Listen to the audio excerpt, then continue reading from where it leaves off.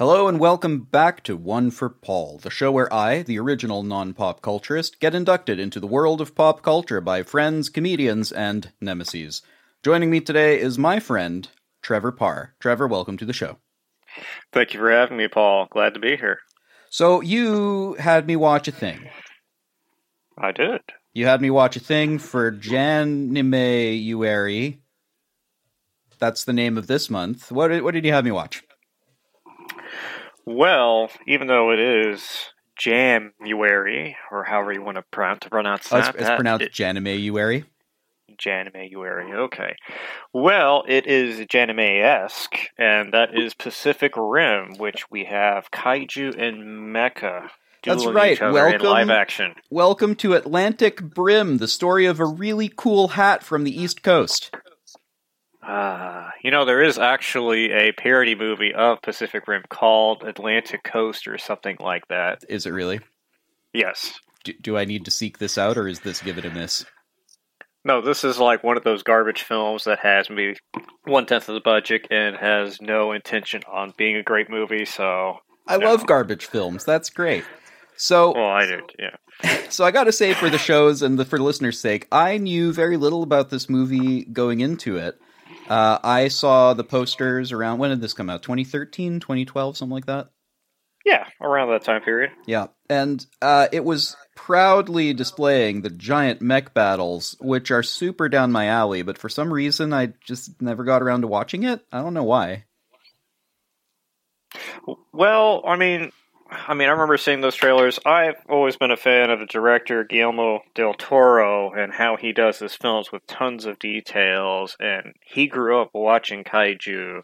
Like, he was a big fan of the original Godzilla films. Like, I grew up watching with my best friend who's half Japanese. We would, every Saturday morning it's like Godzilla, Mothra, Rodan, all that stuff. And so I saw the first trailer and I'm like, I am sold on this. This is right up my alley. Giant mechs, monsters. Say no more. Yeah, I definitely am versed on the basic Mecha versus Gojira premise and nothing else. And I was just like, giant fighting robots. Hey, that's fine, great. But, yeah, I don't know. I think I saw it and I went like, I'll watch that later for some reason. So unless you have other stuff about the movie in the front.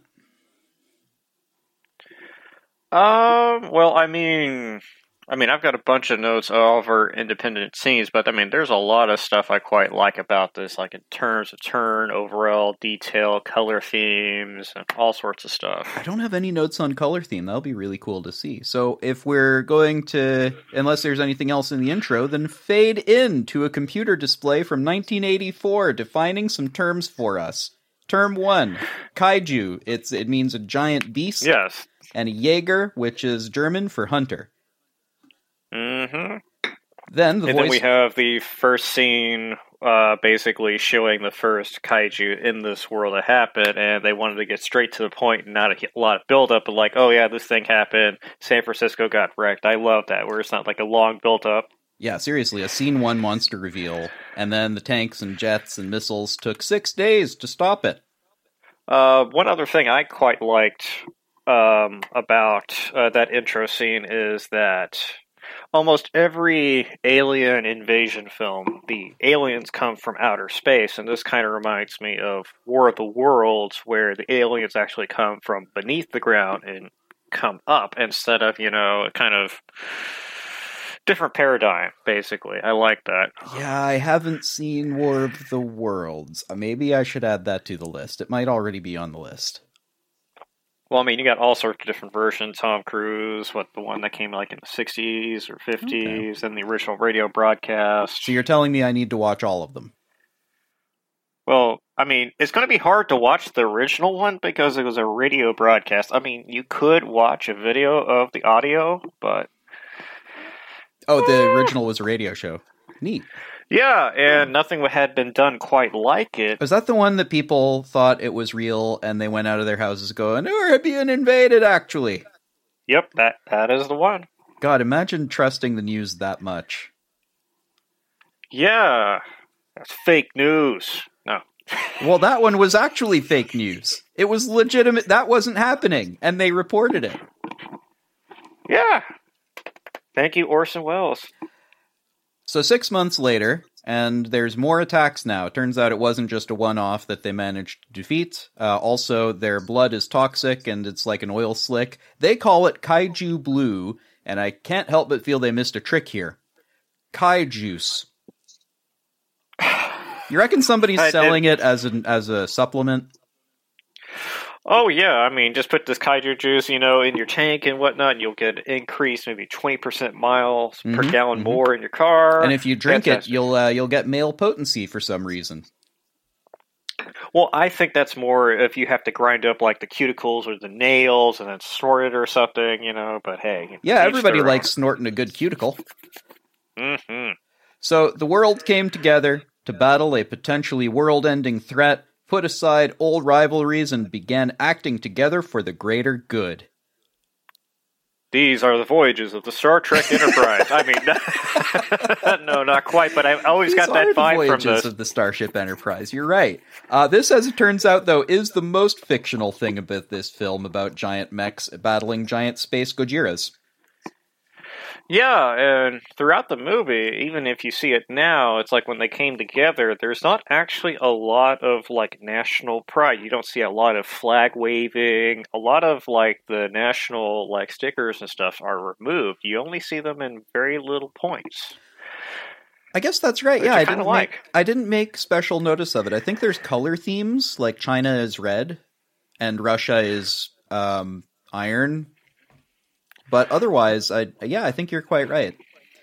So to fight the monsters, naturally you need to make some monsters of your own. Unfortunately, you need 2 people to pilot this giant robot mech thing because you can't have one person operating a giant robot. You need 2 people because we're going to use their brains as the interface to the it's magic. It's magic. You need 2 people because it makes better drama. Indeed, and then I like the whole drama of you have to get inside each other's head, know their fears, know their strengths and everything, and, you are with that person whether you like them or not. At the end of the day, you gotta trust them to make this giant killing machine work, otherwise you're dooming mankind. Yeah, but, no pressure, it's fine. Yeah, no pressure, yeah. Turns out, by the way, they win! The Jaegers work super well, and they kill all the kaiju, and everyone lived happily ever after. Roll credits. Exactly, and they've got it to the point where it's just like a money-making entrepreneur. I mean, They turned it into sneakers. Yeah, and it's a game show. It's a farce. We have, look at the big scary kaiju. I don't know what we'll do, on the Japanese game show. Yep, they have toys, they do merchandising, and that's probably the most realistic thing about this, because somebody is going to look at a world-ending disaster and be like, well, sure, but I can make some money here. Yeah, in a world where people eat Tide Pods, laundry detergent, basically, as a viral challenge, and try and take selfies with trains that are coming towards them while on the tracks, yes, this is probably most realistic. I didn't hear about that second one, and that seems even dumber than eating the sweet, colorful-looking thing. I'm glad to see a movie with a happy ending, anyway. But wait, what's that? Then everything changed when the Fire Nation attacked. I mean, the kaiju attacked. Yes, when category 3 or whatnot. 3, I think, at this point. See, there's 3 categories, because we like categories, us humans, and we saw these things and we were like, well, what do we do? Do we fight them? No, wait, first, we need to categorize them. Exactly, and there's that nice quote from the protagonist saying how, once you step in a Jaeger, you can control the hurricane, and then we're categorizing these as hurricanes. You have 1, 2, 3, 4, and 5 throughout the movie. I didn't get that. So. You're right. That's a nice parallel. Speaking of protagonists, cut to 2 brothers, who are also kaiju pilots, Jaeger pilots, who fight the kaiju, being deployed at 2 a.m. Turns out that these 2 brothers were never star athletes or head of their class, but could hold their own in a fight. So it turns out that they're drift compatible, and we'll learn what that means in a bit. Also, because they weren't exceptional in any way except for their propensity for violence, We can relate to them because we're also, the audience isn't talented, according to the filmmakers, and they're like, well, we need people to relate to these guys, so they can't be good at what they do. Yeah, pretty much, yeah. We need the everyday man team, and basically... Yeah, you know, that everyday man who sucks at what he does. Mm-hmm. And of course, they've got to be American, because, yep, we're pretty much middle of the bunch. Well, these two are just like, you say American. I would say that representationally, this is pretty good, because I don't hear a lot of New England accents, even though I hear American, because there is sort of like that one standard American. And unless the story is set in Wyoming, I don't hear regional accents. You know what I mean? Where it's set in Louisiana, frankly, even then, they put Brad Pitt in it. Right, and in fact, I think actually the guy, our main protagonist, the actor himself, I think he's German. And oh, is he he's actually? Doing it pretty good, so he's a very I did not notice neutral accent. I did not notice any issues with the sort of American, but slightly call it. Is that Boston? I guess it's not Boston. Rhode Island, maybe? Well, I don't know. Whatever his accent is, maybe the actor's American, but to me it almost sounded like how... like some Western European cultures learn English and there's like no discernible accent or diction like that you would have with like a region, and so it kind of stuck out to me. Okay, I can see that. There was a twinge to it that I was trying to place early on, and I sort of landed on New England, especially given that his brother's name is Yancey, and I have never heard that name outside of Rhode Island. Well, I hear Yancey. I keep on thinking about Doug. I don't know if you guys had that over there. Yeah, because his middle name was Doug Yancey Funny or whatever. Oh, sure. Yeah.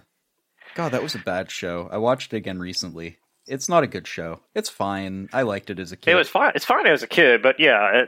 And now, as my discerning taste adult self, I need a movie that has some real moral weight to it in between scenes of like giant robots fighting giant monsters. So they suit up into a super awesome looking armor and strap into what must be the clunkiest user interface I've ever seen. And I used Windows NT.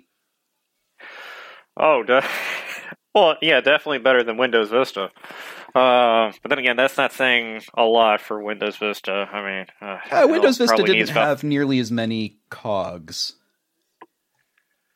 It definitely had more updates than any other Windows OS out there. I mean, heck, from starting up, you had 500 updates just to get it working. Yeah, I remember that.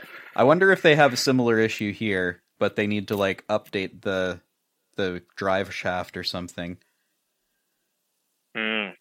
But I also kind of, speaking of drive shaft, this boot up sequence where they're getting all the pilots strapped in, I liked how detailed they're going into, and it's almost like watching a pit crew at the Formula One circuit. You know, they're changing the tires, getting everything ready with precision, and Del Toro was saying, you know, it's like, hey, whenever we have a repeated action like this and we're getting suited up everything, you got to show it in meticulous detail and be careful, so that way you would never have to bother showing it again, and it's just assume, okay, this is the whole process of it booting up and everything, and they do a good job of showing each little intricacy.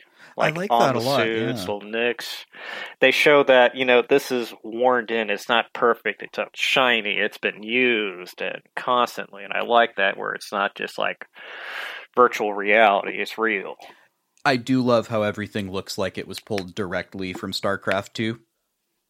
Yeah. Like even just the suiting for up those thing, Zerg to show up, right? Yeah, it strikes me as that, and of course, StarCraft 2 was let's say heavily informed by the aesthetic of Warhammer 40k. And every time I see some of the equipment they're using with like paint chipping off of it or whatever, I'm looking at my old 40k models and going, "Hey, that's sort of how I would weather my things too." So, prop department had some fun. And I definitely like the audio cues, too, because now when they're getting ready in that scene where they're suiting up, you hear the first time the main theme of the song, which the composer is Raymond Djawadi, who does Game of Thrones, Westworld. Oh, same guy. Yeah, same guy. And he's also got the guitarist from Rage Against the Machine Audio Slave, Tom Morello, doing that. Oh. I just love that song. Nice. So good. I thought it sounded familiarly sort of crunchy. Yeah, when you listen to the song, like the soundtrack, and it gets into like Tom Morello actually gets to have like a little solo and whatnot. It's very Rage Against the Machine, early '90s, and I love it where he's improvising as much as he wants to. It's fantastic. Yeah, I like getting guys like that into the studio, just saying like, okay, Tom, go. We're just gonna sit here and wait. I'm sure something will work. Yeah, 10 minutes later, you got a full album or some shit. So the drift, we now learn, is essentially a Vulcan mind melt, but here used as the control system of a giant bot mech. Mech bot? Mecha, I guess. So it's not a robot. There's no... Maybe it's a robot.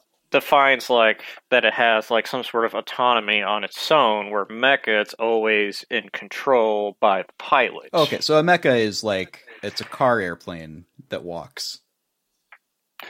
Yeah, basically, yeah. I mean, I think, look, is it the guy who made the first popular or first mecha who invented the genre in Japan, like in the 60s, he was stuck in his rush hour traffic and he just got the idea one day. It's like, what if but walking? What if I could get up out of this and go over all of this traffic and just watch everything down and be done with it? He later had a dream that night where there was a rocket launch and he kind of like put the two together, and the rest is history. And that's how Japan invented the airplane. I mean the mech. I mean the idea of the fictional mech. But also, I guess they have one for real now. I saw it and it's terrifying. I think they use it to crush beer cans. Oh, you're talking about the life-size Gundam that they have that can actually walk now. It can walk now? Yeah, they just released last year. They have like a 50. It's a 1-for-1 replica of the original Mobile Suit Gundam, and what it can do is it can take a few steps and then kneel. It can raise his arms, and I think it can turn his torso a little bit. That's remarkable. So baby steps. But we're getting there. We have life-size literal mecha. Baby steps. That's how a baby starts. I went to Japan like 5 or 6 years ago, and they had a different mecha one-on-one scale. It didn't have as much movement, but yeah, I mean, that's so cool. They've been doing it for like 10 years. It's fantastic. But yes, they're drifting into this mind meld control drift thing, and we're informed that the deeper the bond, the better we fight. Shared trauma is real. I suppose so, but also it makes sense that you've got siblings here, because I guess a lot of sets of siblings are super close, and that's like a nice way to put them in a unit and be like, yeah, okay, you two are definitely going to work together. So their mission is to hold the Miracle Mile off Anchorage, but there's a problem. See, there's also a small fishing boat out there, and the crew here, they want to rescue it. But the commander does not want them to rescue the boat. Yeah, of course, it's a numbers game. They've got to sit there and protect the greater good, basically. And of course, you tell children not to do something. Yeah, they're going to do it. You tell officers, I guess, if they're doing the Air Force way, then these are like officers who are piloting this thing. You tell professional people. They're called Rangers later, I guess. I don't know what their ranks are, how that works, but... yeah, these professionals who are in charge of what looks like several $1 billion worth of machinery, they can't be trusted to follow orders. Mm-hmm.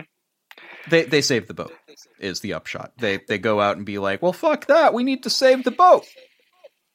Yeah, exactly. We gotta save every man, woman, and child that we can. Mm-hmm. And admirable, I also like... But... Yeah. Not the best use of taxpayer money, but I will say it does make for a great shot, because what they were trying to go for in this scene is... so Del Toro loves art, and he was trying to recreate water as sort of like a narrative element all throughout the movie, where it's sort of like a raw emotion. And he always liked that famous Japanese painting, I think it's called by Hokusai, where you have the giant... Yeah, Hokusai, where it's crashing over the waves. Yeah. It's popularly called The Great Wave, but the actual name of the print is, it's part of a series called, I forget the number, but it's like 51 Views of Mount Fuji, and this is just view number 39 of Mount Fuji, or something. Indeed. that's actually on my. Oh, you had that I as a have note? a below it. Well, no. I was going to say, I mean, I have the Hokusai or as this note, but I actually have a blow up of that image as my shower curtain, basically. Just as Hokusai intended. Exactly. I've got my whole bathroom themed in Japan, basically, with the Hokusai painting, Nice. and then I've got blue bath maps that mark to watch the waves, and then, of course, since it's Japan, I have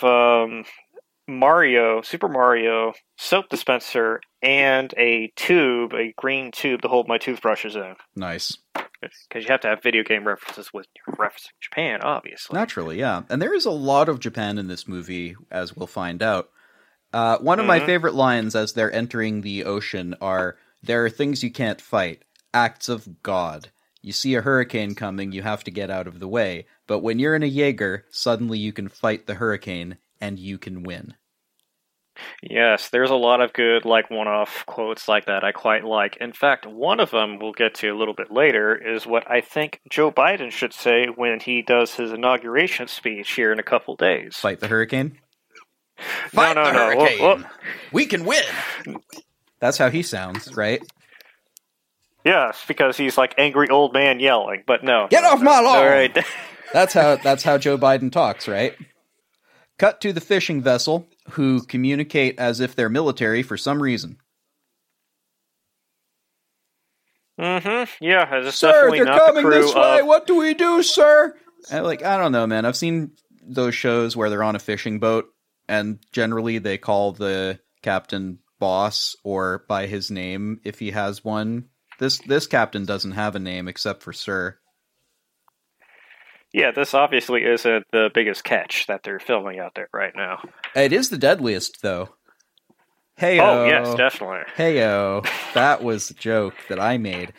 I guess that doesn't matter now, since they're all going to get crushed by this kaiju, unless of course, some sort of giant mind-controlled mechabot shows up.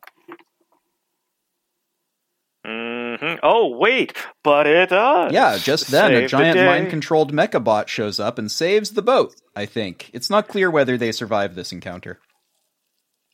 Yeah, and I do like the little nuance, like when it goes to the cuts of the cockpit, like how they're separated into hemispheres in the cockpit, and so the right hemisphere, and I guess then in favor of the right arm, has a little they should stop saucer that has a boat on it. They should stop trying to explain themselves. It's magic. Shut up. It's fine. We did this for plot forwarding. Shut up. It's cool. So it looks like that plasma cannon works pretty well, and disobeying that order has borne zero negative consequences for anyone, except that the kaiju is still alive and proceeds to tear the Jaeger's arm off. And I guess that hurts the pilot's arm too, because that's a good way to design your machine, such that if part of it gets damaged, you also damage your pilot. Yes, which this reminds me of another great anime mecha anime, Neon Genesis Evangelion, where there's sort of like pain receptors built into the mech that are linked with the pilot for whatever reason, because that's a great design idea. I mean, I feel like you'd want to limit it. Your arm's ripped off. Limit it at some point, right? Because, totally pain is a good thing to feel if it's going to tell you things like, hey, get your hand the hell off that stove. Because if you keep it there, it's going to burn your whole hand, right? But at a certain point, if it's going to hurt that much where you're out of action, I don't know why they would make the signal that big. In this case, it's like you're controlling it legit with your mind. So yeah, your arm's going to get hurt if it hurts, or it's going to... Alright, fine, it's anime bullshit, who cares? It's cool. It's cool, and it gives us some stakes, because otherwise it's like, oh no, this piece of machinery is going to need repair later, and that's your stakes. And I also kind of like the use of colors here, where you have the pilots all clad in white. They're brothers, they're young, I mean, they're sort of like pure spirits, and then you have the waves, which I guess are sort of like represent, kaiju, and sort of like to take just like the kaiju blue, their blood. And then red, representing the life, where you have the heart of Gypsy Danger, and it's just glowing red. And then later, after, they're ripped out and he crashes on the shore, you see the red stained over the pure white, basically.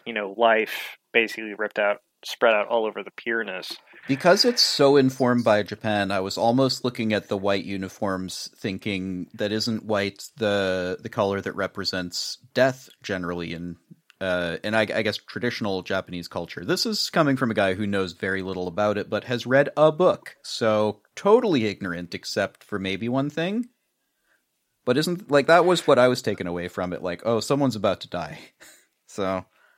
Oh, definitely, yes. Which actually does happen, because Yancey is torn out of the Jaeger after saying, listen to me, I need to tell you one thing, except for, And here's the part that I love.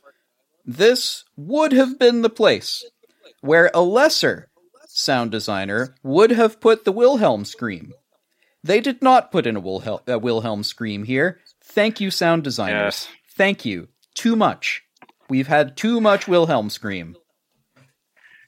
Yes, I definitely like when, there's actually thought put in. It's like, maybe we shouldn't overuse something that has been used a few thousand times over, and we're pretty sure that character did not come out of that person. But, well, maybe whatever. We shouldn't use someone else's signature instead of, like, maybe I should come up with my own thing, because I'm the sound designer, but, oh well. It's a meme, and I don't like it. I'm on record as saying that in a few other episodes. I'm not going to beat that horse anymore. Back at the base, the Marshal faces the reality that he's lost both pilots and a whole Jaeger, so not a great day for him. Cut to a father and son doing some metal detecting on an Alaskan beach in winter, in a snowstorm. Yes, I always thought it's like, yeah, if it's like -40 outside, I doubt I'm going to be on a beach looking for treasure, My butt's going to be inside where it should be, but, plot advancement. Well, look, I mean, if you're out there trying to find a whole ship, then you got to get out when people aren't there, because otherwise they'll find it too, and, well, can't have that happen. Yeah, but I do like how they juxtapose a lot in this film, especially when they start right here about the size of how insignificant we are. We're like bugs to the giant mecha, essentially. You have a little toy robot, and he's being picked up by a normal-sized man, and then... Good God, there is a 20-foot tall... 20-foot tall... 20-foot tall. Why am I saying 20-foot what? tall? No. Okay. No, 25 they come up... story. 25 story tall. The full size man comes up to maybe where the foot, ends. So... Hey, I'm still waking up here. Got it.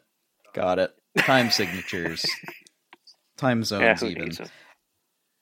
Crawling out of the wreckage is Raleigh, who can barely register where he is or what's going on. Honestly, a really good representation of what going into shock looks like. Then he falls over, and they try to get him first aid.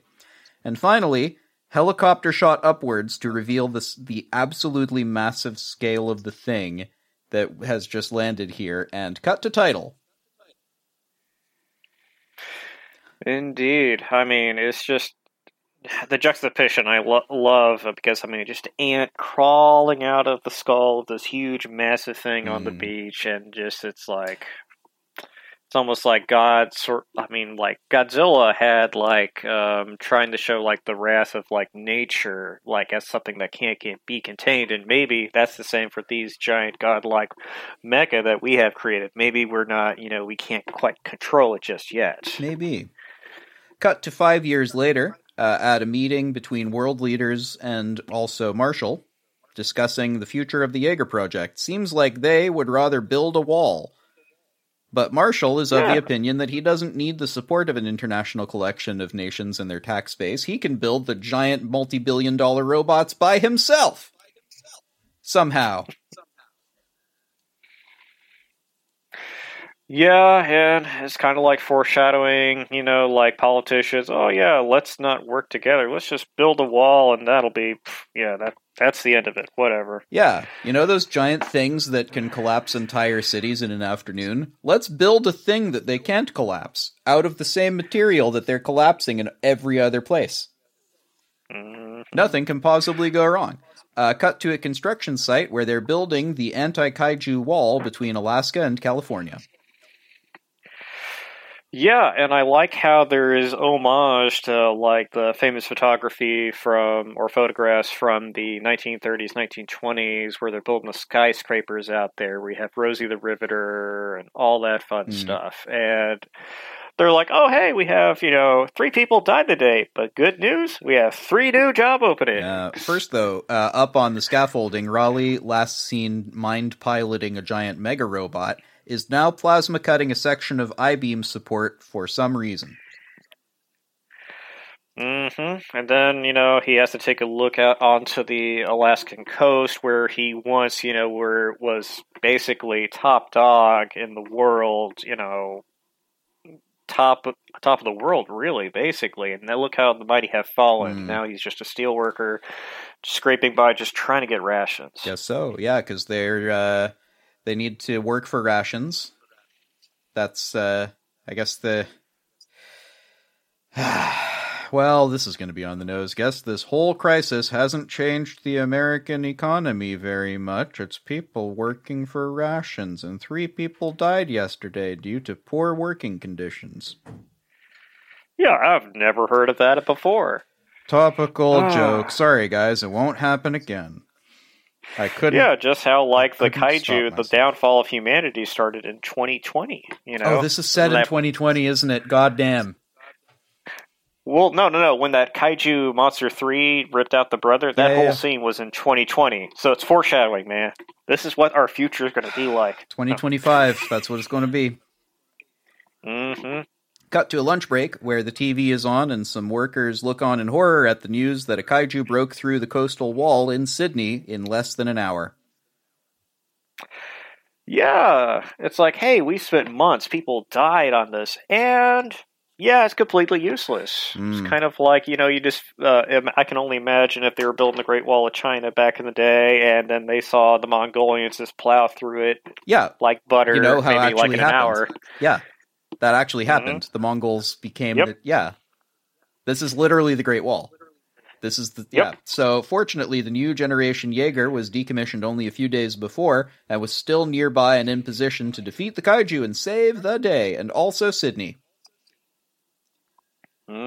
Thanks, Jaeger. Yes, thank you, Australia. Thanks, Australia. You never guys really are awesome. See a lot of Australian military, which is kind of nice that it's not the same cities being destroyed like in every disaster film. That's true. London, New York, Tokyo, those are your major ones. But Sydney, you rarely see. I think maybe Independence Day, and I can't really think of anything else. I can't think of anything else. Yeah, and even in Independence Day, it was one scene of it getting blown up. Yeah, which quintessential shot of the Opera House. True. Back to Raleigh, and the Marshal arrives in a helicopter to have a conversation. Raleigh is reluctant to let anyone else into his head again due to the crazy trauma he experienced by being connected to a guy as he died in excruciating pain. Okay, so Trevor, is this guy a Jesus? Because I think he might be a Jesus. Did he go through the death? Did he throw through the death and he's still around for some reason? Is he a Jesus? No, not quite. I haven't seen him turn any wine into water quite yet, but perhaps that's later in the film. Yeah, famously what Jesus did, turned perfectly good wine into water. It always bothered me. I mean, Family Guy touched upon this in the head because, that's, the fantastic show. And it's like, Jesus must have been wasted all the time if the blood of Christ the blood of Christ is high 14% alcohol. Good Lord. I know. That's crazy. That guy can't drive. But in answer to Raleigh's unwillingness to pilot a Jaeger again, Marshall makes a compelling argument. Maybe Riley does want to pilot a Jaeger again after all. I mean, it's only the, fate of the world, the apocalypse. I get you, sure. But you've just come to a guy and being like, so you don't want to pilot anymore? Nah, don't want to pilot anymore. Come on! Alright.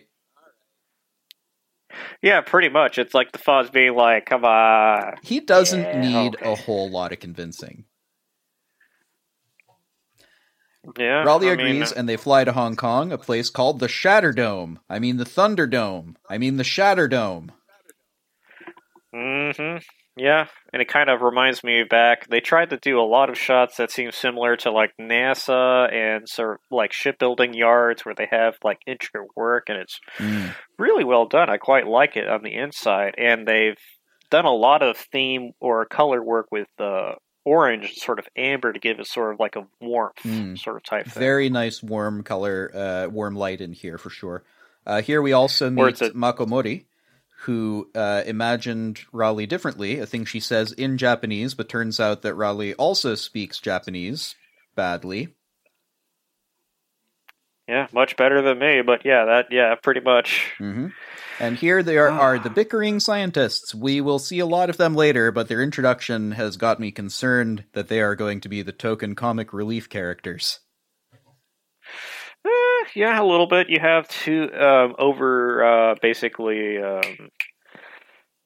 Am I going to sneeze? No, I'm not going to sneeze. Okay. Yeah, you have the overdone, basically, tropes of being like the two types of nerds. You have the guy who's by the numbers book, and then you have the crazy fanboy who's got the tattoos, and he's like... Oh, he really wants to see Kaiju alive, because he's a Kaiju fan man, and Raleigh assures him, no, you really don't want to see one up close. Yeah, exactly. And he's got the tattoos all over his body, and by the books guy, it's like, dude, you're just a groupie. Shut up. Let's just get on with our work. Yep. Turns out they're not an army anymore. They're the Resistance. Welcome to the Technodrome. And one thing I've noticed, especially right here, this actually has a bunch of parallels to a lot of sporting movies. And like you have the rookie coming back after he botched it on his last major game, and now he's back in the stadium, and you see these giant mechs and their pilots, which are kind of like the star athletes. Oh basically. God! And they even tell us in the intro that they're like movie stars or rock stars, and they go on the TV shows because they're like, "Oh, you're the Jaeger pilots who saved us all." Yeah, and then we get our introduction, to the Chinese team, which they're using red Crimson and gold. Typhoon. And it's got 3 arms. Yep, Typhoon, of course, fantastic. Named for a hurricane if it happens over in the Pacific and not over in the Atlantic, because the same type of storm, different places, different names. Plus, the Chinese one is one of 4 Jaegers left. One of them is the Crimson Typhoon, which is super high tech, and they go like, "Oh, it's all titanium, and it's got this many cool things. Oh my God, the tech specs." Then they get to the Russian T-90, one of the first generations, now piloted by these guys, big, heavy, tough, and brutal. And Striker Eureka, we saw them on the Australian news show earlier. Super fast, and it's the most powerful and most advanced because Australia. Go I have a running joke on the show where I go America, but now go Australia? Indeed, go Australia, land of didgeridoos. Land of evidently giant, crazy, high-tech mechas. Where everything tries to kill you, including our technology. Especially the copy machine. And I do like quite the design of some of these mechs and how they try to basically categorize the countries that they're from. Like the Russian, I was listening to the commentary, and apparently the design diving helmet was influenced from a T-90 battle tank, but also from a cooling tower from Chernobyl, basically. Oh, neat. Yeah, because I was looking at the helmet thinking old school diving bell. Which also, I guess, but yeah, I mean, this is where we say there's not a lot of flags, but there's definitely countries being represented in somewhat stereotypical ways, though I guess it's, China being the super high-tech crazy place is a bit of a newer stereotype, But the Russians, and of course, it's got to be red. Yeah, of course. And the Russians are all and the Russians got to have something iron. Yeah, it's iron, and they just kind of like their military, they repurpose old technology and keep on using it. So it's one of the older ones, and it looks like it came out from the Cold War, and it's a straight gray and everything, all utilitarian. But there's a problem because Raleigh doesn't know the plan yet. And it turns out the plan is strap a nuke to one of the fast ones, have the other 3 run interference, and then blast the breach closed. Well, wait a second, Marshall, how did you get a nuke? Riley asks before the audience gets to. The answer, of course, is that Russians are magic. Yeah. Look at those Russians over there. They can get nuclear weapons because they're Russians, I think. Is that what we're saying, movie? Okay. Yeah, they'll just contact Borat or whoever, basically, and magic, nukes just everywhere because it's like a ready supply. It's like another currency they have over there. Yeah, just like, everybody gets their first nuclear warhead about the same time as they get their first bicycle. Cut to the science lab, where only one guy is furiously writing equations on a blackboard, and one is dissecting kaiju parts. I had a quick look at that blackboard. You're also a bit of a math guy. That doesn't look like it makes a lot of sense. I think he just keeps multiplying E by a bunch of integrals. Yeah, it kind of reminds me of it didn't make much sense when I initially looked at it, and I just kind of think he's sort of like a Beautiful Mind sort of moment where it's his own like internal dialogue. He's just sprouting nonsense on the board. It makes sense to him, but nobody else. Sure. Except that, anyway, I tried to do some math to it, and I was like, these aren't even memes. These are people who looked through a math textbook and went, that one, right? That one there. Yeah, pretty much. Yeah, that's what I'm thinking. And I do like the nice little dialogue where there's such a sort of difference between those two scientists and the train of thought that they hated each other. And there's even a dotted line in the middle of the floor, and the guy throws the entrails over and touches the other side, and the other guy's like, you bastard, I just cleaned this floor. How dare you? Yeah, they are the comic relief, and that's disappointing almost. But that's what's hilarious to me about the blackboard is we learn very quickly that what he's describing is a simple exponential curve. It's like, well, last week it was 3, and now it's 2, and next time it will be even faster. We're like, yeah, so it's exponentiation. Chill out. You don't need all of that to anyway. They wanted some math on a board to make them look smart. Mm-hmm. We're not talking about, heavy-duty calculus, cosine theta, tangent, what? No, it's just exponential growth, I didn't see a single triangle on there. Why's he got a sign? No circles, none.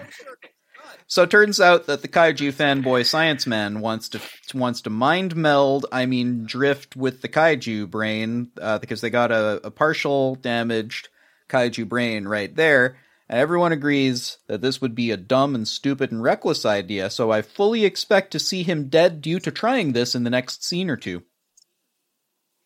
Of course, because, trying to, get inside a dead organism, that's always gone well. Uh-huh. So, cut to Mako and Raleigh inspecting Gypsy Danger, the 4th Jaeger, and the same one that Raleigh piloted with Yancey earlier in the film, I think. Yep, same exact mech, except this time the core has been updated from a single reactor to nuclear. 2 reactors. Yeah, nuclear. And side note, my computer I've built, I actually still have to this day. I've kind of modeled it after Gypsy Danger, at least the core. So it's a sort of spherical kind of thing. It has a giant fan blade in the middle and it glows red. And the name of it is Gypsy Danger, actually, and it's got the silver and gray just like this robot. Fantastic. Where did you even get the plutonium, or should I ask? Russians. Magic. Yeah, but now it's even better. And later, in Raleigh's quarters, turns out that Mako wants to be a Jaeger pilot more than anything, but she's not a candidate for co-piloting with Raleigh because reasons.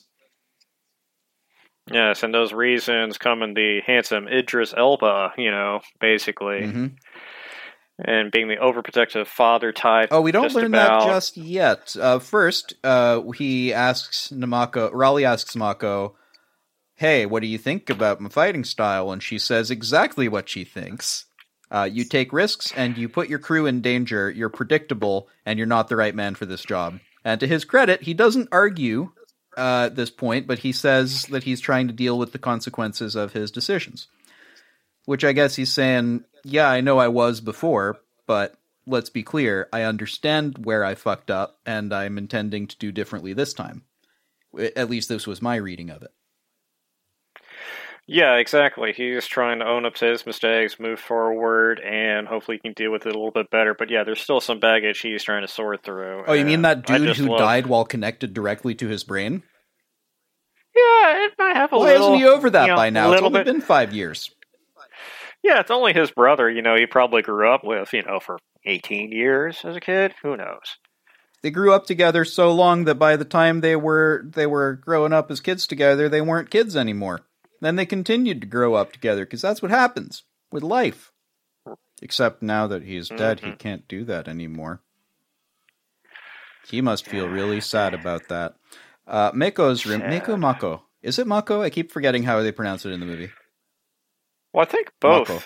I think they both say it because, you have the British actors and you have some of the Americans, and I think I hear Mako and Mako, but Yeah, fair. I don't know. Yeah, Mako's room is directly across from his, which gives her a clear view of him as he takes his shirt off. And I think she's kind of into him. Yeah, got to see those scars too from when he got out of the kaiju. Yeah, when he got zapped. Out of the kaiju, out of the mecha. Mm-hmm. Yeah, well, he got zapped in the over. left arm. That whole thing, right? Because they tore the left arm off of the Jaeger. Yeah, and it's probably got some sort of electrodes or something into the suit of armor, basically. So yeah, when that did happen, probably fried whatever pain receptors or nonsense. Mm-hmm. Wizardry, electronic wizardry that was in the arm. In a tiny little scenelet, speaking to the Marshal, we see Mako really wants to pilot the Jaeger because vengeance. Is she a Moby Dick? Because I think she might be a Moby Dick. Well, one thing I've learned from personal experience is you never call a lady a whale, but or references to a whale. I found out the hard way. But anyway. Look at her. She's clearly a Moby Dick. She's out for vengeance against a force of nature. I guess an alien, though, now. Does that still count? It's in the ocean. It's a giant monster in the ocean, and she wants to go stab at the heart of hell. Yep, she does. And I do agree with your analogy. Yeah, she is a Moby Dick. Cut to the school cafeteria, the mess hall, where the Australians invite Raleigh to eat with them. Yes. The old one does. The young one isn't terribly impressed with Raleigh and spends the entire scene telling him so.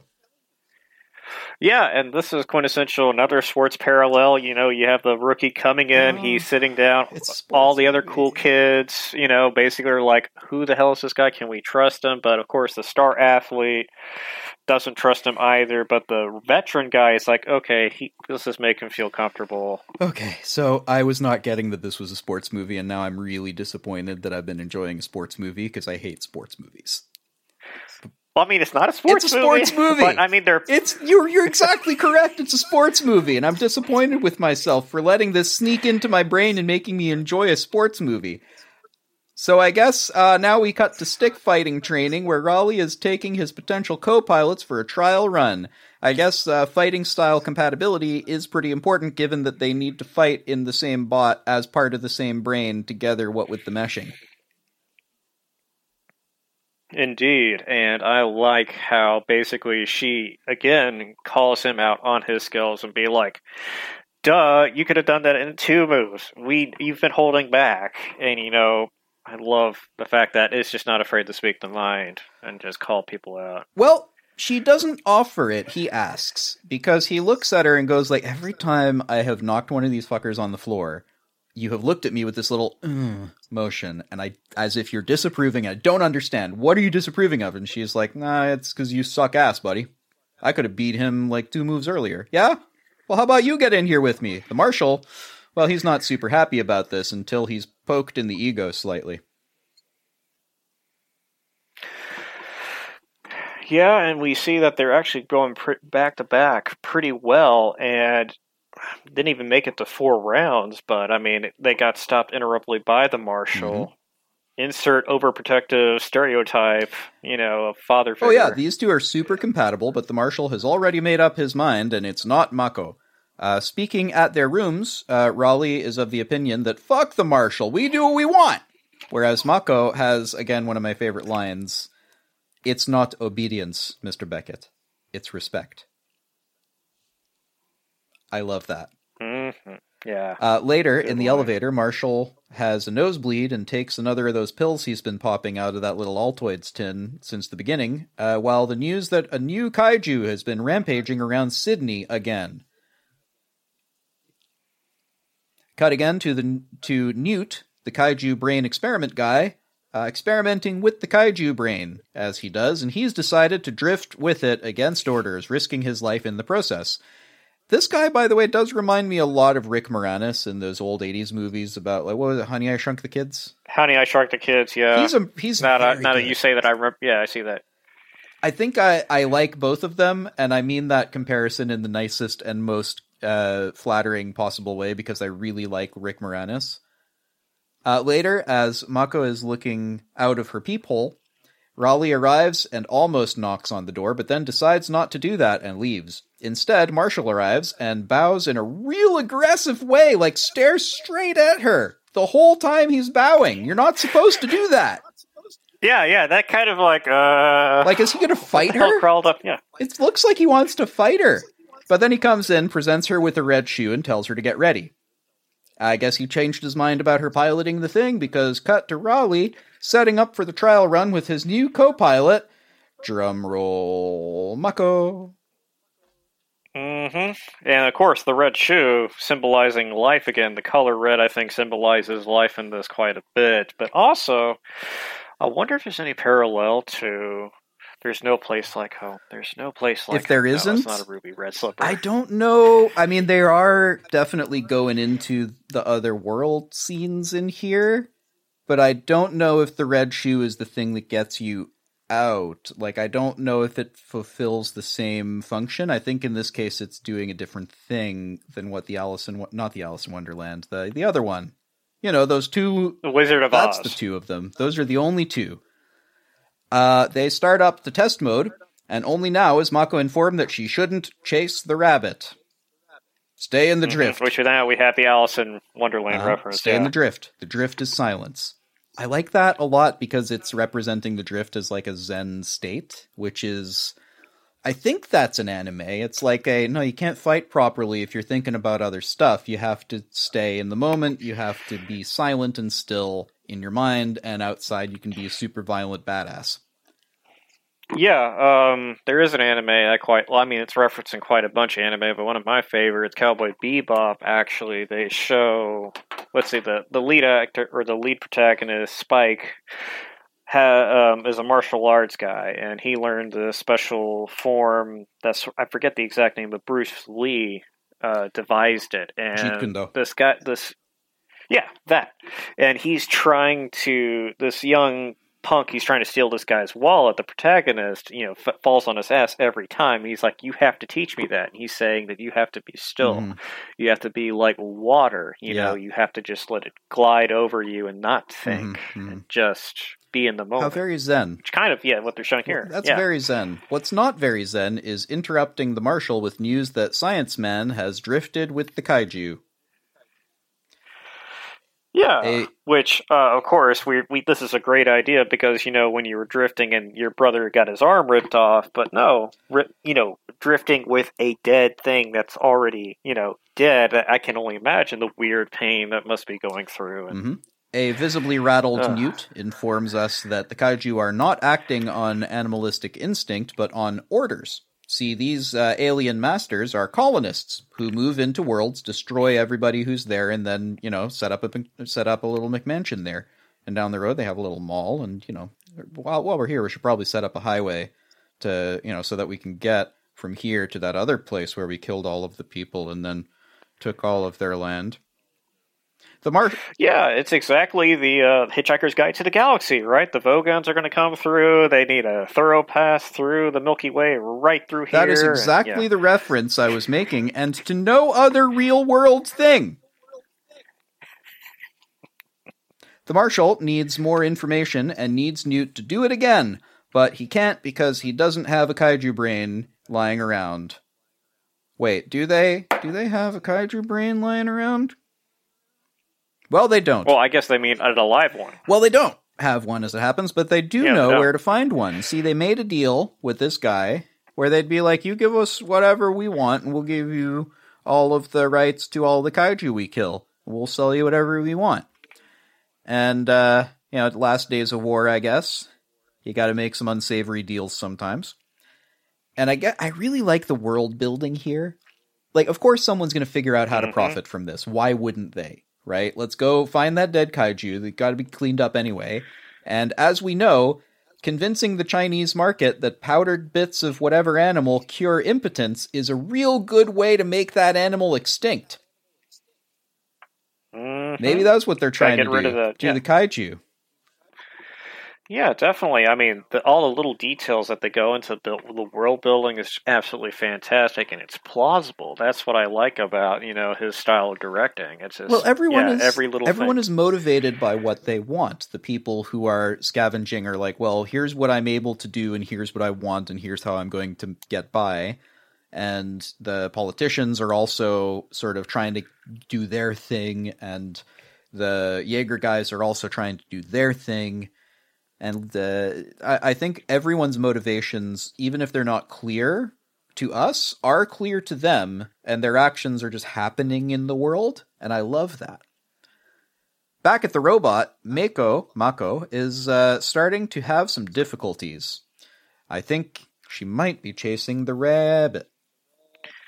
Yeah, and I love the transition that they did where they go into her memory where you see the background of the inside of the mech and then it just fades softly to the black and, you just see the snow coming down. They didn't overpopulate, just very simple and a very good transition. I had this noted as samurai snow.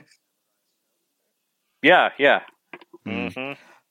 So it turns out that she was a little girl who survived a kaiju attack on a Japanese city. I don't know which one. And, here's the kaiju now in her memories, and she's just a little girl, and what's she gonna do?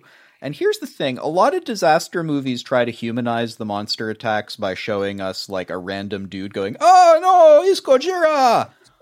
But, like, we've never seen this guy before. He's just, like, a man over there, and we're like, yeah, okay, he kills people. That sucks, and that sucks for this guy who yelled. But this is, like, a protagonist who is being threatened here. And even though we know she survives, how could she not? It still hurts on a base level, because we're watching her as a little girl and knowing, like, oh no, what's she going through? Oh, poor Mako, please. Oh no. Yeah, and I just like the way they shot this, too. Beautiful. Because they wanted you to feel her emotions as she's doing that. In fact, when I was watching the commentary from the director, they actually said they put hydraulics into the floor on this set just to basically get the girl to even feel like something is walking towards her and give her that extra level of fear. And oh man, I can only imagine if I were 8, the floor is shaking, and I have this giant thing on the screen. Yeah, anytime you can do practical feedback for an actor, you should. Because even for an adult, seasoned actor, reacting with fear to a tennis ball on a stick is not easy. And I maintain it has never worked. But actually getting a reaction from, like, the machine jerked randomly and they weren't expecting it, that's always going to look better. Mm-hmm. But as she gets increasingly fearful in her memory, she starts, in real life, subconsciously powering up the Jaeger's plasma cannon and aiming it at the memory of the kaiju, but also that means at her colleagues in the base. Mm-hmm. I loved this section so much. Yeah, I was kind of a bit disappointed or surprised how everyone's kind of cool at first. They're like, oh, it's just a plasma cannon. It's firing up. They just sort of... We're fine I here. love how the Russians are like, all right, let's move. What? Yeah. Like, barely inconvenienced. They're sitting there going, that means I have to walk 20 feet to my left, doesn't it? All right. Mm-hmm. The old married seasoned couple, basically. Like, this freaking kid's gonna make me walk, whatever. And specifically the intercutting between this real-world panic that ensues after the original sort of like, oh, this is weird, and the childhood memory is what I love, right? It's the cuts between her as a child running away and her present self actually with the power to fight back, but knowing somewhere in her mind that it won't bring her family back, and her fear and rage nearly destroying the people around her. Just absolutely stunning work. I was legitimately fearful for her and for the people around her. Yeah, it's quite a nice duality they had there with that, the past and the present. Yeah. Past and present, but also legitimately how our past experiences inform our present actions, and how if we let the past control us, some seriously bad shit can happen, which I think is a big theme going through this. Big theme. So anyway, everything's fine. The control room manages to cut the power to the Jaeger. The mood darkens a little bit, and they take in what's happened. Cut to a place in Hong Kong called the Bone Slums. Yeah, which is right next, to the entrail yards. And yeah, that's next to Kowloon. I'm sure that's a borough, yeah. Yeah, first you got Kowloon, and then behind the really fancy shops, you've got the Bone Slums. Who else is going to work in the fancy boutiques? I can only imagine realtors trying to sell, oh yeah, this is a very lovely area. It's called the Bone Slums. Mm-hmm. Don't worry about that hole in the top of it. It's where the dragons pass through. Yeah, does it have good schools, the Bone Slums? And what about a park, I want to go walking in the Bone Slums. I've been thinking about buying a cottage in the Fields of Despair. Yes. Quite picturesque, especially in the autumn with the foliage. Oh, it's beautiful. I love the foliage. After finding this place in a Chinese medicine shop, he's shown to the back room of the medicine shop where there's a bunch of kaiju specimens, which sincerely excites Newt as the sciencey man, where a sincerely unimpressed Hannibal Chow greets him. See, enter Hellboy. Yeah, it's Ron Perlman himself in the flesh. He took his name from his favorite historical figure and his second favorite Szechuan restaurant in Brooklyn. I love that. And I like the character design, because another tidbit I learned from the commentary is that they spent a month going over his wardrobe for Hannibal Chow to make him as outlandish and crazy as he could be. And apparently they spent during that month going over shoe designs. Because those shoes are absolutely crazy with the gold armor on it and clinks when he walks. I mean, man. It's quite the design, I have to say, especially since the whole aesthetic up till this point has been abject poverty, right? People wearing rags, gray and brown are the order of the day. I don't think I've seen anybody wearing a color at all. Except, I guess Mako's hair has a bit of blue in it, but otherwise nobody's wearing a color, right? Which, the blue in her hair kind of reminds me a little bit of how her past is tainted by the kaiju, because, the kaiju blue, and she kind of keeps it as a memento, I think, subconsciously. That's a good note. Yeah, I didn't pick up on that at all. I just thought it looked really cool and kind of like Ramona Flowers from that other movie that I like. Mm-hmm. Inside the marshal's office, and Mako, on the verge of tears, requests permission to be dismissed as she is told that, she's not going back. Raleigh, having just been inside Mako's memories, has suddenly quite clear insight into why the Marshal doesn't want Mako to co-pilot with him. See, he's the one who saved her, and he seems to have become her surrogate father. Yes, and I quite like that scene where they're showing him, getting out of the mecha, because right then and there, it's almost like the storybook, children's tale where you have the princess and she's looking up at the shining knight, basically, that saved her, and you see the warmth of the sun radiating behind, Idris's character, Pentecost, and, it's like... And this is a scene from the perspective of a little girl, and of course she's going to understand reality based on, among other things, the kind of media she's been aware of, and one of those things is probably the, people being saved by either the virtuous samurai or the virtuous knight or whatever the figure might be in the stories. I think every culture has something like that. Someone in trouble, the shining knight comes over and goes, "Aha, I will rescue you," and then does, and then everybody's happy.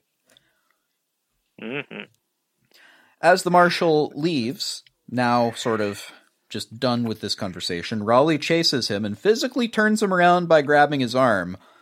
And here, Idris Elba is the fucking best. 1, don't you ever touch me again. 2, don't you ever touch me again. Now, you have no idea who the hell I am or where I've come from, and I'm not about to tell you my whole life story. All I need to be to you and everybody on this dome is a fixed point. The last man standing. I do not need your sympathy or your admiration. All I need is your compliance and your fighting skills. And if you can't get me, and if I can't get them, then you can go back to the wall I found you crawling on. Do I make myself clear? Holy fuck, this man! Yeah, exactly. I mean, it's like, how do you respond to that? Don't. That is an officer being an officer. I felt like saluting. And he even does the thing at the end where he sort of goes like, do I make myself clear? And then sort of turns his head and points at his ear, where a very emotional and shaken Raleigh sort of goes, yes, sir. Good. And he goes to the elevator and stands there and stares at him until the elevator doors close. It is fucking boss. This guy's so good. Mm-hmm. I would follow that man into hell. Yeah, I would too. Though apparently he wasn't really well liked in the office when he was managing the Scranton branch for a little bit. But that's a different topic for a different show. I don't know what that reference is to. I think I feel the need to add something to a list. There is a very popular sitcom here called The Office, based upon the British sitcom The Office, and it went on for maybe like 8 or 9 seasons here. Gotcha. Yeah, lasted very popular, and Idris Elba was on there for a while as an interim manager of that branch, and his character is, let's just say, not well liked. Not well liked, very stern, kind of similar to here in Pacific Rim, but he only lasted maybe about 4 or 5 episodes. But... Yeah, I haven't seen Idris Elba in a lot of stuff, but every time I do see him, I'm like, man, he's very good. Yeah, I would love to see him as the next James Bond, but I don't think that's going to happen, but we'll see. Back at the school cafeteria, mess hall, Raleigh and Mako arrive to silence due to all of that hey, remember that time 5 minutes ago where we just tried to kill you? Hey, how's the potatoes today? We'll just go eat over there in the loading bay. Cool, later. So they eat while at Gypsy Danger's loading bay while she's being repaired. They have a conversation about how it's difficult to let someone in after you've lost someone that's close to you. I, once again, love that the relationship that ended early on in the thing that led to Raleigh being distant was not between him and a wife or girlfriend or lover of some kind. It was between him and his brother, and that loss is the thing that's making it difficult for him to open up friend-wise or romantically to anybody, including Mako, who's clearly into him. And I think he's also into her, and they're like super compatible and they know it. But that could have been so different if they'd have been like, well, I lost my wife in the first one, and now I can't trust again, except for the love of a good woman is going to cure me from my thing. But here they actually recognize that this stuff is complicated, and romantic stuff isn't often its own little bubble somewhere. It exists as a whole experience, and loss of any kind can really mess with your ability to connect with people. Yes. I'm quite happy that in this movie there's not actually a lot of like, oh, I'm doing this for romance, that type of thing, and I need a big, strong man to save me or whatever. I mean, they're both strong, independent people, but they have to rely and trust upon one another and have a mutual admiration that they can get the job done. And I like the scene where they're eating lunch, in front of Gypsy Danger as they're working on the core, the heart of the machine, and while they're working on the core of this machine, its heart, they are basically expressing what's in their hearts, their desires, and they're kind of like bonding, They're working on the heart, and at the same time, they're working on their own hearts. It's kind of beautiful. But it's also even, when's the last time you saw her heart? And he goes like, oh, geez, a long time ago. And again, opening up his heart and its heart. It's quite a nice little thing. But also, what's really sweet is how they're connecting through this thing that they're doing and this work that they're engaged in. Because I think that's a lot of how real connection happens, right? People connect over a hobby and then learn to connect through that to one another, and then maybe later they get more direct connection to one another. But I don't know of too many people who sort of like, they show up to a place that Hollywood has told them, and it's like at a ball or something, and they look across the room and they go, that one, that human right there, that's the one I want, and the other person also points at them and says the same thing. I don't think that happens. I think people engage in a hobby together, in this case, saving the world, fighting in giant mechas, and through that they'd be like, oh, actually we also really enjoy each other's company and kind of want to bone down now, so let's do that. Mm-hmm. It feels real. It feels genuine. It feels sincere in a way that those weird old Hollywood films that were like, I love you, darling. Why? Well, because the script told me to. Exactly. It's not, fate or predetermined. I mean, that has realism, and there's a mutual shared interest. It's not like people throwing at a dartboard like, okay, this person going to end up with this person, Back in the control room, GLaDOS informs us that there's a double event in the breach. Oh no!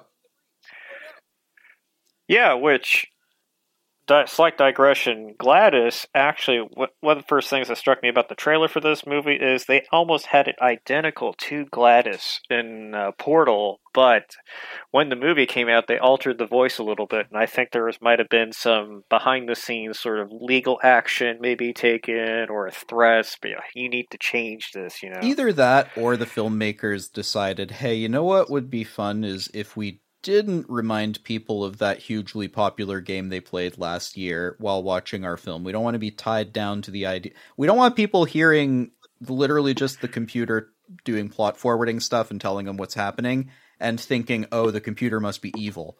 Spoilers for Portal and Portal 2. GLaDOS is not a nice lady. Computer. AI lady. Mm-hmm. Makes a great potato, though. Evidently. And you know what? We've had two categories a lot of compelling human drama recently, and I think this battle couldn't come at a nicer time for a CG Mecha Godzilla battle. Indeed. Also, two categories. Also, that seems like far too few helicopters to haul a giant robot. Yeah, the physics bother me, but you got to turn it off every once in a while. I mean, they try and make it real, but at some point, it's like, it's going to take sitting there trying to do the math of how many Chinook helicopters. Okay, this is the maximum payload, and it just doesn't work out. Plot device, convenient. It's fine. Probably the Russians did it. It's fine. I'm sure it's fine.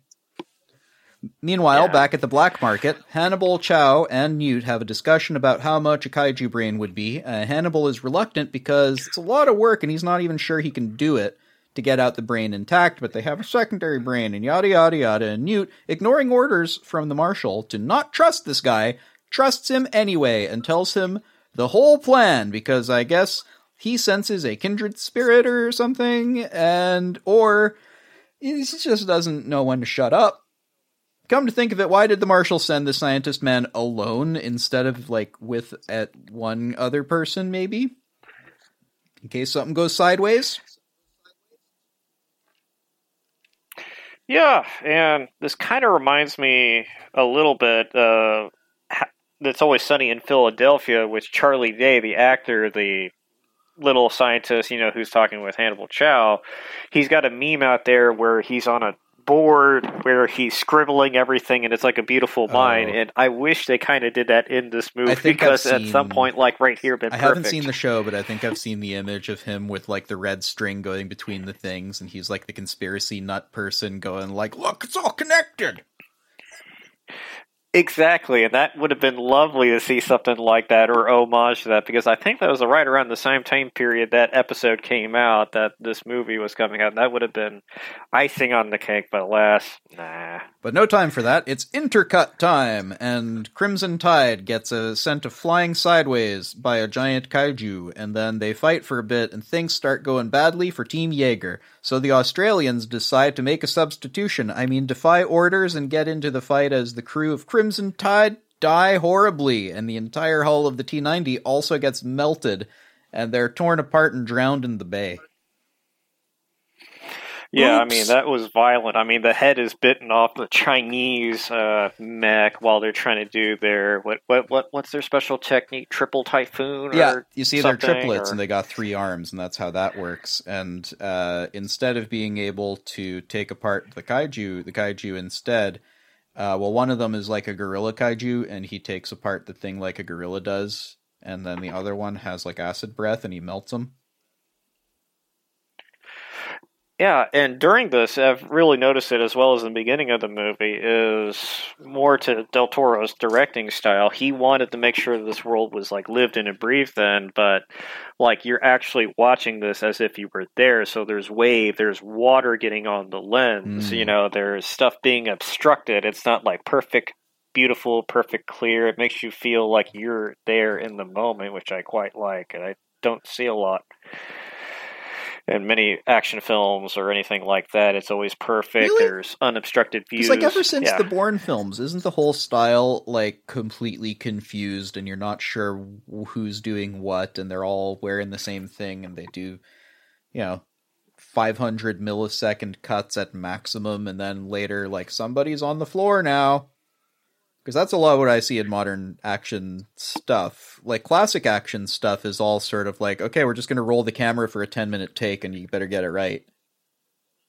Yeah, pretty much, yeah. But now it's it's all like shaky cam footage, and hopefully people don't get queasy when they watch it, when they get motion sickness. Yeah. I don't like that style as much, personally, but I'm also a fan of fighting anyway, like as a sport, so I like watching the cool character interplay. What I like here is that they are allowing the fighters effectively in the mechs or whatever to express their personality somewhat, though I did feel like the Chinese guys were just presented as like, these are the total big badass Chinese high-tech awesome people, and then they're a wharf. They just like, here's the big tough guy whose job is to get beaten up to show us how tough the other thing is.